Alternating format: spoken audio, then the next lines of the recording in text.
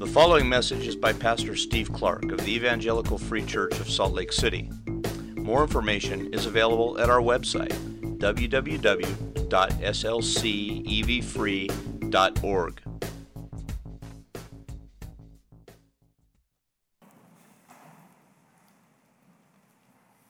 Father, we thank you for the reality just sung about in the chorus there, that we cling to you, we need you, you are life. And then one particular line makes clear something even deeper than that we can't cling to you sufficiently, so you cling to us. Thank you. We need you, you are life, and you pursued us and saved us, and you hold us, and you keep us. Thank you. This morning, Lord, as we look at your word, and it talks about some of what that holding on to us, some of that clinging to you looks like, will you help us to understand what's here and what's here for us? Open our eyes to your word, teach us, build us up, and mature us. Tighten your grip around us, Lord, and strengthen our hands that we can cling to you also. Thank you, Lord. We look to you now to be shepherd of us, your people. Thank you. Amen. Some things in life are worth fighting for, even worth dying for. Sometimes great high values, or maybe the country that represents them. More often, though, particular people or groups of people, important relationships of love. We're willing to lay down our lives for them, literally or maybe metaphorically, because sometimes great sacrifice is needed in order to protect something valuable.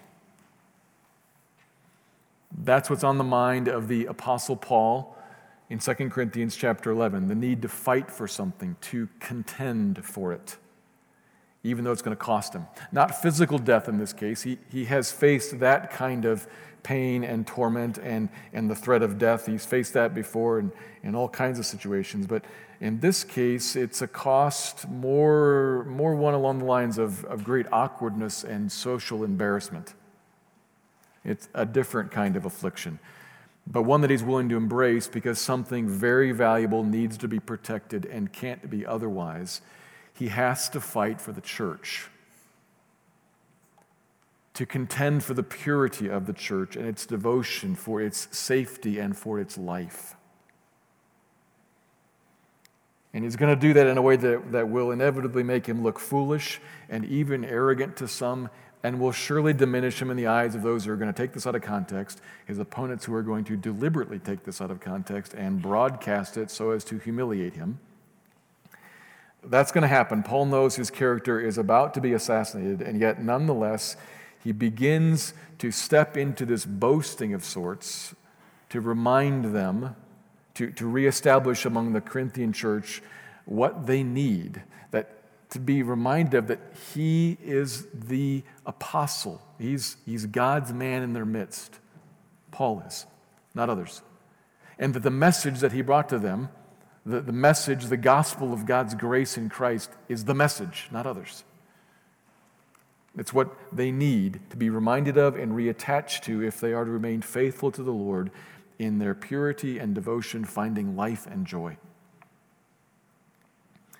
At the end of chapter 10, Paul just barely began to make his case. And this morning, in the beginning of chapter 11, he's still warming to it as he pleads with the Corinthians to give him a hearing, to give him a listen. He's expressing three reasons in our passage this morning why they should do that. And really in the original language, there are three statements that begin with the word for, because. Three reasons here. And as we look at them, we're going to notice they're pretty personal. They're pretty much about the situation between Paul and Corinth there. But we're going to kind of look at them. We'll see what they are. And as we look at them sort of sideways, what we find there are three pretty helpful aspects of the struggle for the church that all of us, even today, will find ourselves needing to be engaged in. Contention for the church, contention for the life of the church hasn't gone away and isn't just rare for somebody else. It's something that's often present and needs to be kind of in our minds, important and relevant for us. See, sometimes we think that actually if you were kind and loving and gracious and caring, you'd let people do what they want to do. You'd let the church be what it becomes. Actually, that's not the case. And anybody who's ever been a parent with a child knows that. You don't let your kids wander off into danger. You contend for them. Paul's going to contend for the church, and we need to have in our minds contending for the church. That may happen. It may be relevant. It may be important for me, for us. And here's a couple of aspects of what that looks like and why. And that's what we're going to look at this morning. In 2 Corinthians chapter 11, the first part of it, verses 1 to 6. I'm going to read it, and then I'll draw out three important observations from this passage. 2 Corinthians 11, 1, Paul writes, I wish you would bear with me in a little foolishness. Do bear with me. I feel a divine jealousy for you, for I betrothed you to one husband, to present you as a pure virgin to Christ. But I am afraid that as the serpent deceived Eve by his cunning, your thoughts will be led astray from a sincere and pure devotion to Christ. For if someone comes and proclaims another Jesus than the one we proclaimed, or if you receive a different spirit from the one you received, or if you accept a different gospel from the one you accepted, you put up with it readily enough. I consider that I am not in the least inferior to these super apostles. Even if I am unskilled in speaking, I am not so in knowledge. Indeed, in every way we have made this plain to you in all things. Verses 1 to 6. I'll make three observations this morning, and here's the first. They're all about protective contending. A fighting that is protective of the church. Protective contending for the church, first, comes from the love of godly jealousy. Protective contending for the church comes from the love of godly jealousy. In verse 1, Paul introduces another word that we're going to see here in much of the passages that follow, foolishness. A word related to the great awkwardness of this boasting we talked about last week. He's going to step into something that is just, in light of the fact that everything we are is because of the grace of God, boasting is just ridiculous for anybody, for any Christian, let alone an apostle. But he has to do it, and so he's going to, and so very awkwardly says, please listen to me in this foolishness. Bear with me. I know some of you already think I'm a fool, and you're already just kind of humoring. Well, give me a few more minutes as I move towards foolish boasting. And literally verse 2 begins with the word for. Here's his first reason. You should listen to me because of why I'm doing this, where it comes from. It's not from a desire for power, not for manipulation or for personal defensiveness, but it's from love. I'm actually about to embarrass myself because I have a loving jealousy for you, like a divine, godly jealousy. It's a jealousy that arises from the fact that Paul sees himself as having betrothed the church to a husband. Now, betrothal back in that day was different than any kind of an engagement we have now. It's kind of like a combination of a formal marriage engagement and the marriage itself. It's like a combination thing. It was formal, legal, binding, such as to get out of it, you actually had to get divorced. So it was almost like you were married, but not quite like you were married. It was a legal arrangement that lasted about a year, and during that time, the two were committed to one another, were responsible for one another, and the father of the bride in particular was legally responsible for his daughter in this contract that was struck, but not yet consummated. In this betrothal period, they all were awaiting the time when it would be consummated and the marriage would happen. That's betrothal. And that's exactly how Paul's depicting the church here, the bride of Christ, as we read about in Ephesians. We are the bride of the bridegroom, Jesus. We stand here, or sit here today, in this betrothal period. We are in an arrangement. We are married, in a sense. But it's not yet consummated. We sit here in this period of waiting. We are awaiting the bridegroom to come and finish off, complete this promised arrangement, and to complete our joy and our love in the great wedding ceremony that we're all looking forward to. There's a time coming in heaven when we will sit down to what the Bible describes as the wedding feast of the Lamb, and what is betrothed will be completed and finished off. That's coming. And during that period of time in between, now, He remains faithful to us, will not abandon us, will not forsake us, will never leave. And we likewise are required to remain faithful to Him, to not forsake Him or turn away from Him. That's true for the whole church, for every congregation everywhere. And Paul, in particular in relation to this church in Corinth, because he founded that church, he's the one who brought them to the bridegroom. He stands, in his mind, he stands as the father, who's kind of the matchmaker between them, responsible for them. So he looks at the church there and says, I recognize where you are. You are brought to Christ. You're betrothed to Him. I'm the one who did that. I brought you and I promised you to Him as a pure virgin. And I'm responsible for that. I'm looking out for you. I long for you to come to this point of experiencing the marriage in which you will find your full joy. You will find love fulfilled. I want that so very, very, very, very, very, very much for you. But I'm a little worried. Because I see something going on.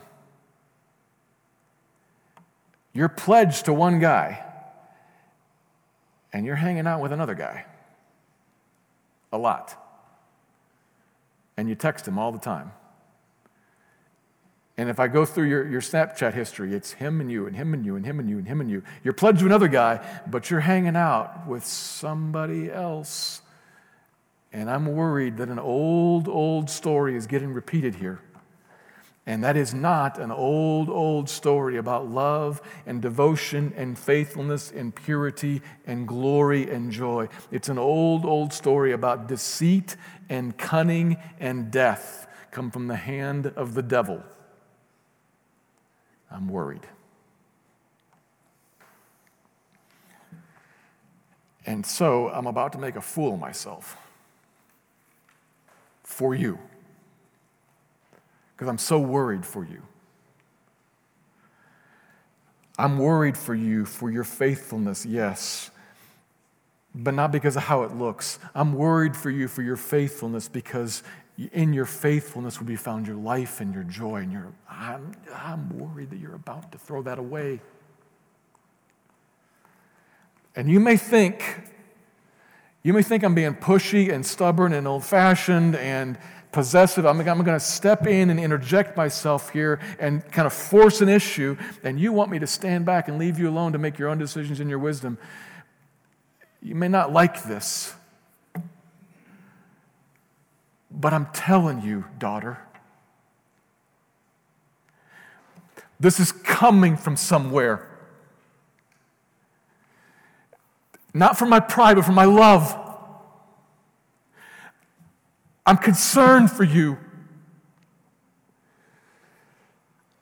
I have a jealousy for you that is really good. Is that odd for you to think about jealousy being really good? Oftentimes it isn't, but it sure can be. Should not a husband and a wife, should not a parent and a child have a bit of loving jealousy that they want to be first in the affection of the beloved other? Can you imagine what kind of a husband would say, I'm totally cool with my wife loving the neighbor more than me. That's okay. What's wrong with you? You would say. You should be jealous if you're being supplanted by the next guy over. That's wrong. That's not right. You should be jealous about that for good reasons. Well, The Lord, Christ our bridegroom, can you ever imagine him saying, I really don't care if my people love the world and follow and serve Satan. I'm good with that. That's okay. No. He's jealous for our affections. That's a really good thing. It comes from love. He's passionately committed to having us for himself. Passionately committed to having himself be first in our affections, to have us for himself pure, not mixed. Monday, Wednesday, Friday were his, and Tuesday, Thursday, maybe. No. Every day, always. Us for himself, faithful, not fickle, wandering back and forth, devoted, not unsure. That's God in his divinely jealous heart, wanting us for himself completely, only, and totally.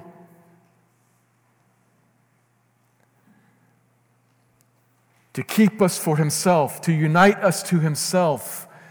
Of course, it is protecting of, it is establishing of, it is lifting up of his own honor, that he's not made a fool of.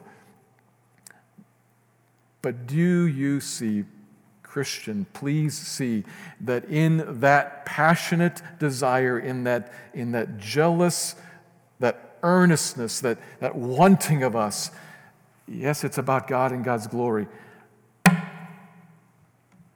And our love, and us. Who are you made for? It's easy to think about betrothed and committed and think about promise and I shouldn't break a promise and I should. Who are you made for? Set aside ought and come fully into beauty and glory and love and joy. Who are you made for? Who saved you? Who sought you? Who contended for you in the first place?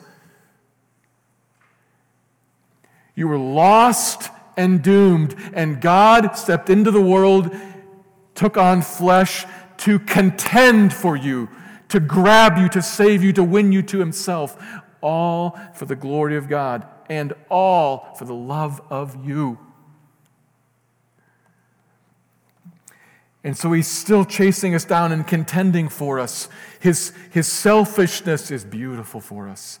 His jealous passion is glory for us. His demand of being the only is our love, our life, and our joy. That's a great and good thing. That God contends for the church with a divine jealousy and then sends other people like Paul to do likewise, to actually carry it out in the here and now. Paul, on a mission from God, carrying a similar divine jealousy of God, is coming to fight for the church. He wants you for himself. Come back. I'm not going to let you go. That's a good thing, and we should recognize it as that and want it for ourselves and for others. So this is a spot where we're looking at this sideways and we kind of like turn a little bit and we say, okay, that's Paul and that's a particular congregation. Okay, so I want that and I got to turn a little bit because I'm not Paul and you're not Corinth. But we all might be Paul and we all might be Corinth. It may be that any one of us finds ourselves in a spot where I need to contend for a spouse, a child, a friend, to be involved in contending for a church even. And that's actually a loving thing to do, a good and right thing to do. Or it may be that someone comes to us and begins to contend and poke into our business and get personal with stuff that I didn't actually ask you to ask about. Thank you. Would you perhaps for a moment see that as loving nosiness, gracious intrusion, God perhaps sending someone to contend for you, for your good. This kind of atmosphere in a church, we talk about church discipline. In every membership class we talk about church discipline, and we always talk about it as a pyramid. At the very, very, very top, the pinnacle of that pyramid is excommunication from the church. But that's obviously, period, that's rare. Most of the pyramid, most of church discipline is far below that and is the kind of thing I'm talking about right now, where somebody gets a little bit nosy with another person for their good and contends and brings up, hey, can you help me understand that right there? Hey, who asked you? Well, I'm trying to love you. I'm trying to help you. I'm trying to approach you to help you in love. Remain faithful and not be cunningly deceived. To contend for the church properly, in a protective way, we must understand comes from the Lord's heart first, as he sends other people with his heart, and that is loving divine jealousy. He wants us for himself, for our good, for his glory, yes, and for our good. The spirit that drives proper protective contention, loving jealousy. But that whole contention is sometimes made necessary because of what we see in the second point. At verse 4, see the word because or for, again, introducing an example of what this cunning leading astray would look like, and also the second reason the church should listen to Paul. Because, for, if you look at the end of the verse, you put up with everything else. He uses the same word. Bear with me in verse 1, and the end of verse 4, you bear with everything else. You should at least listen to me. Interesting way of putting things. And obviously, kind of one that has a little bit of a poke at Corinth, and it's kind of an insult. But the comment, as we read it and kind of look at it a little bit sideways, we see in it a problem that drives the need to contend for the church. Our second observation, protective contending comes because of the tendency for wrong-headed tolerance. It comes because of the tendency for wrong-headed tolerance.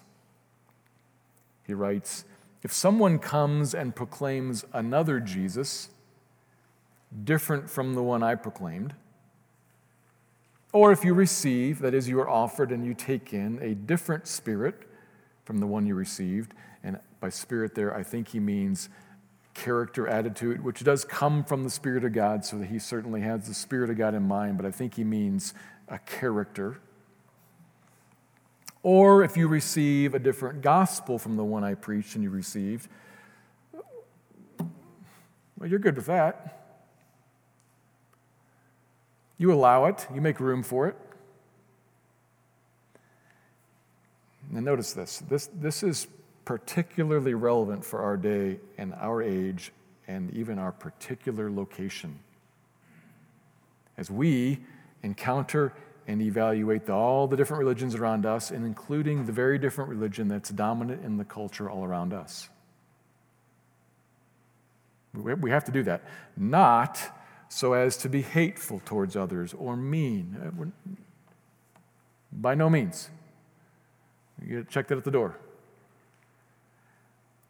And to be clear, we're talking about, very carefully we talk about the difference between what's in here and what's out there. What's out there we're not being mean about, we're not being critical about. We believe in the right for other people to believe other things, which is not to say they're right. It's to say we believe in the right for people to be wrong. That's the old definition of tolerance. Believing in the right for somebody else to be wrong. The new definition of tolerance says there is no wrong. accept the statement that something's wrong, which is obviously logically ridiculous. But we're going to carefully not get lost in the philosophy of that. We're going to try to follow where this goes, I think, in Paul's thinking here. But I'm trying to be careful about some things here. We have to think, and we have to think about what's out there around us, not in a judgmental and mean-spirited sense, but in a clear-headed sense and in an honest sense. So we look at this closely and notice, boy, there are some interesting similarities here. The false teachers that Paul dealt with, they did indeed speak the name Jesus. And if we look at the very next phrase, Paul calls them sarcastically super apostles. They almost surely claim to be apostles of Christ, of a similar sort, but better than Paul. And we saw back in chapter 10, verse 7, they described themselves as being Christ's man, Christ's sent ones in their midst. And we saw earlier in chapters 2 and 3, they championed the law of Moses, and they thought themselves big fans of Moses. They held up God's word. They offer, as we see here, something that they call a gospel, and so on. They used much of the same vocabulary, talked about many of the same people and figures in history and systems, and even dealt with some of the same scriptures. The point is that if you look at these guys that Paul's talking about and dealing with there in Corinth, they did not offer up some completely, radically different belief system that had no touch point whatsoever with what Paul was talking about. On the contrary, there were numerous surface-level similarities. The great differences were not seen until you looked at the details. But if you looked at the details, you would readily see the differences. One calls Jesus a great teacher and leader whose mission is to help people obey God. But Paul says otherwise. Jesus is the second person of the one triune God, eternally existing, who came to earth taking on flesh, whose mission was to become the only sufficient sacrifice for sin. The other teachers say that salvation is available by following the law of Moses, by keeping God's commands, by becoming obedient and showing oneself worthy of his approval. But Paul's gospel says we can't ever do that, not a chance. And that our only hope, that the reason it's called good news, gospel, is that it's news that's good about what God did in sending Jesus to go to the cross to pay for sin. By trusting him, we can be forgiven. That's the only way. It's very different. It's totally different in the details. Similar words, totally different in the details. And the Corinthian church said, never mind the differences. We'll take you both. We'll tolerate it all. Who are we to say what's true for you? I mean, it seems awfully judgmental to call something wrong. And to say that these guys are pretty nice. They're decent people. To say that these nice and decent guys here are in error and therefore are still lost in their sin and facing the wrath of God, I don't want to say that. Of course it's different, yes, but that's okay. Very carefully, again, I need to say, Paul here, we here today are not talking about what somebody out there believes. The problem is what's going on inside. Something has come in. The church is tolerating error within, not because it has been confused or tricked, but because it seems to have imbibed something of an attitude of, we'll allow both, we'll tolerate Paul and the others together. church is being threatened and pulled away, and that's why Paul has to step up to the plate and contend for them. And the reason they're being pulled away, threatened, and that their very lives are in danger is their own fault. They opened the gate and let in air and have not kicked it out. So God in love has to send Paul, but it never should have gotten to that point. Timothy and Titus are clear. The role of elders in the church is to keep it from ever getting to that point. And evidently, those guys in Corinth who were in that position did not carry out their jobs. Titus 1 is abundantly clear. The enemy is never supposed to get in because the elders of the church are supposed to give instruction in sound doctrine and rebuke those who contradict it. Not platform them. Rebuke them and send them out. That's the role of a church. And Paul is having to fight for them because they didn't carry out their own responsibility to fight for themselves. This is a word for us today. It's a warning to us. And again, we're looking at this kind of sideways. So this is not exactly Paul saying that we today, this church right now, has this exact same problem. It's not quite that direct, right? We got to look at it from the side and say, I see a concern there, a warning, an alert.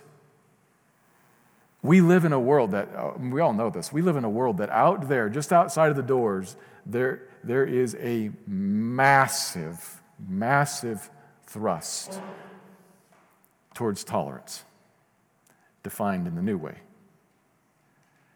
We bump into that everywhere. We know that. And again, there is something appropriate about, I can let you believe what you believe. I'm going to reserve the right to say whether that's right or wrong, but you can believe what you believe. But in here, that is not how it works. We do not have the same standard in here. We have a word given and a responsibility given to uphold that word and to be just as pugnacious as we need to be to accomplish the end goal of upholding pure doctrine. I think it's wise as we talk about upholding pure doctrine, we think about, I've described this other times, think about concentric circles. Because pure doctrine is not absolutely everything any Christian could possibly believe. But if you move through the idea of concentric circles, when you come to a middle circle that if not believed, you are not a Christian. Incidentally, the kind of things Paul mentions here. Who is Jesus and what is the gospel? At this inner circle, if you do not believe this, you are not a Christian. We must be tenacious on that and careful. We move a little bit out from the circle, then we can be a little more flexible and have a little more discussion. And out here somewhere, we're just at the I think realm. What's in what circle, I don't know. But right here in the middle is, if you don't believe this, you're not a Christian. And the church is responsible to guard the gate and make sure that is not tolerated.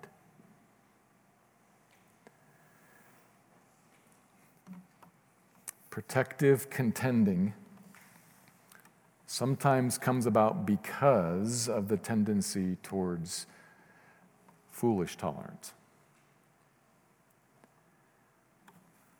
Guard the flock is particularly a command given to the leaders, but of course the flock picks the leaders. So it's a command given to all of us. And it will be helpful if we're talking about knowing what is true doctrine and knowing how to guard if we actually know something of the truth, which takes us to the third point.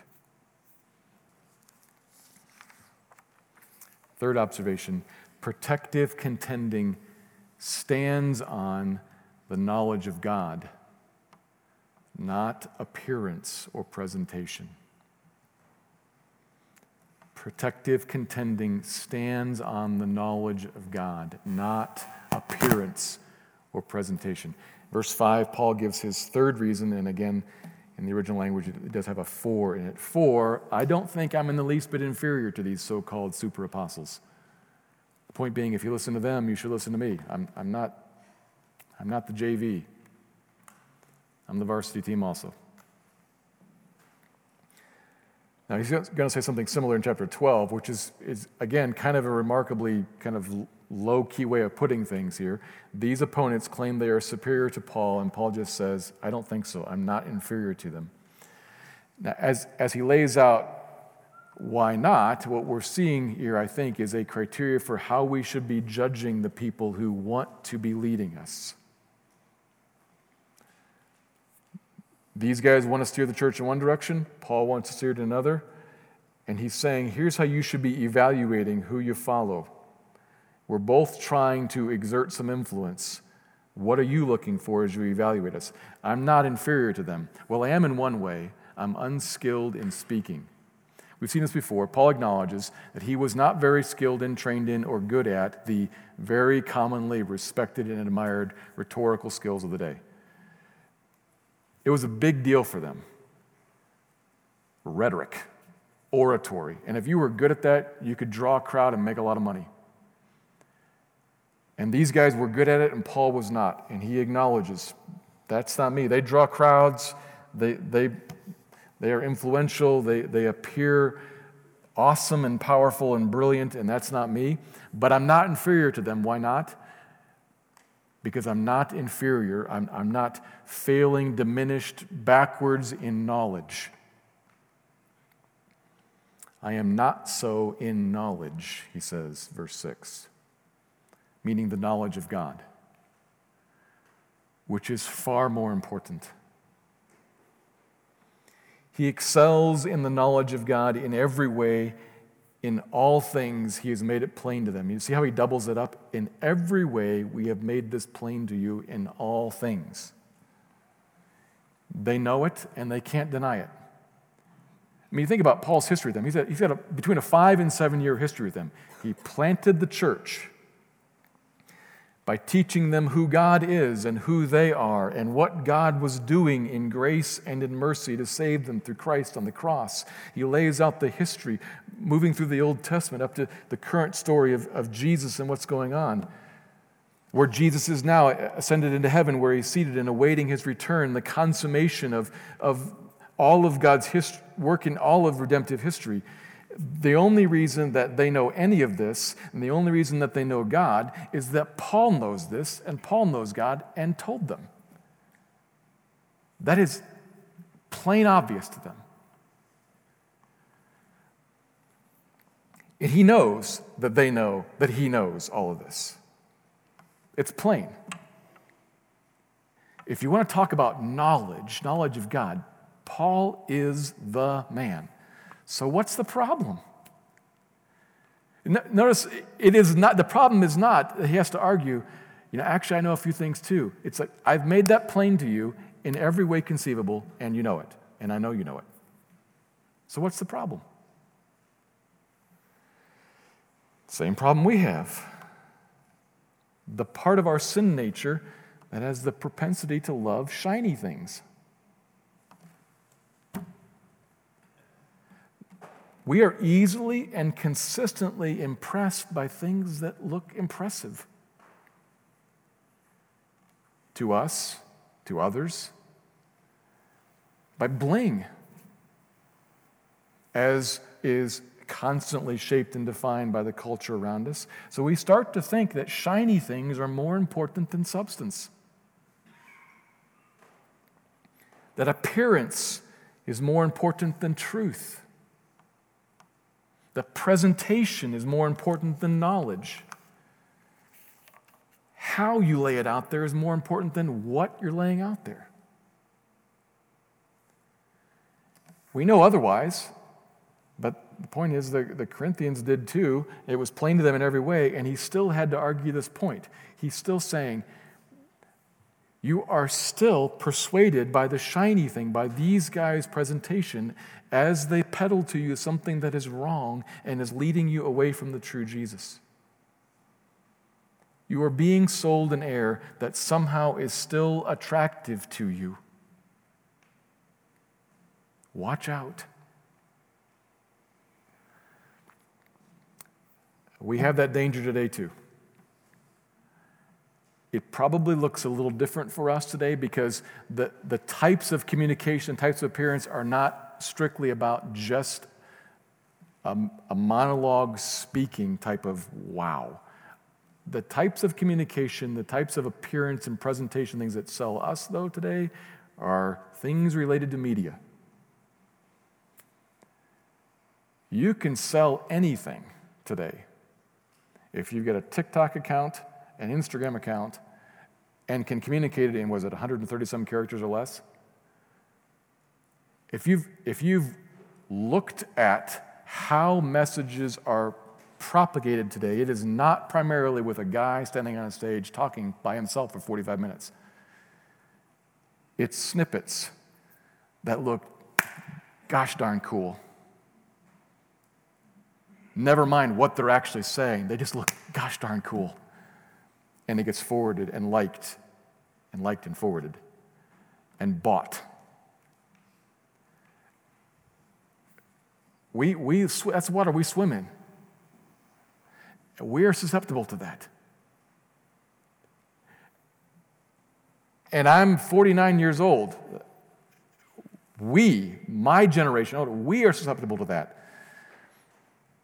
A couple generations down, way more so. That's what we have to be looking at and thinking about and developing a nose for. Where is the surface and the shallow emotional appeal actually the thing going on here more than the substance, more than the content? To develop a nose for that, to beware of our tendency for our hearts to be pulled along. I say this, and everybody can understand it. Be on guard against it. Develop a healthy suspicion.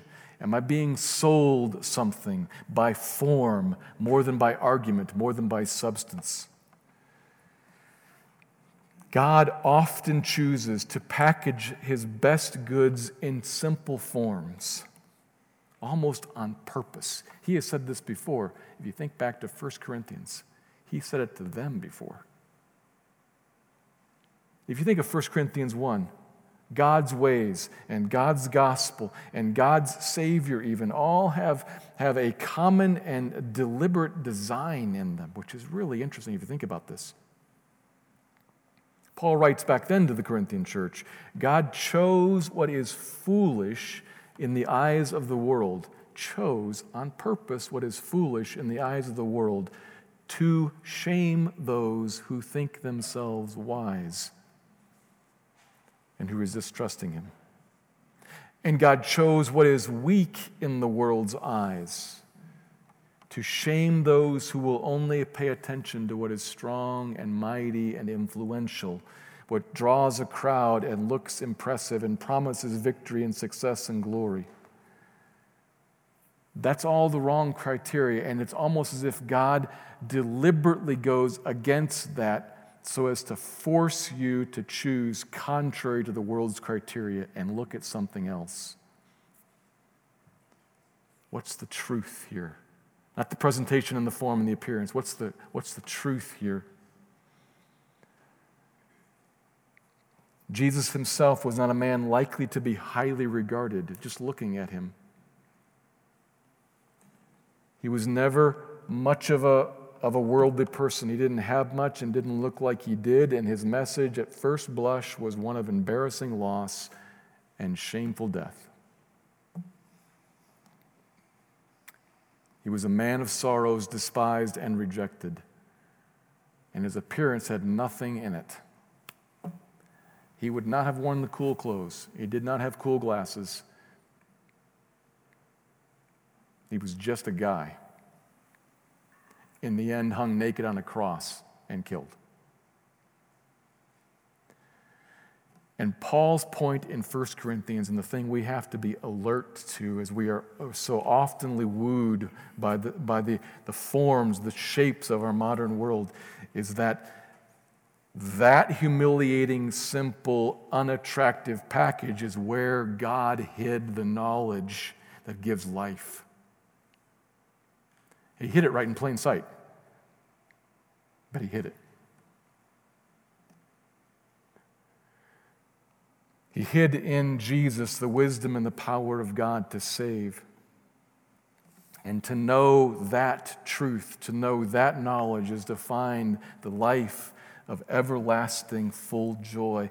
That's what God wants for his people. And we should want it too, and be willing to look for it and watch for it and be careful with ourselves and with one another as we all together develop a habit of contending for one another's joy. It's a good thing, not a bad thing. It sounds hard, but it's for good. To contend for the church is to fight for something that's worth fighting for. Let me pray.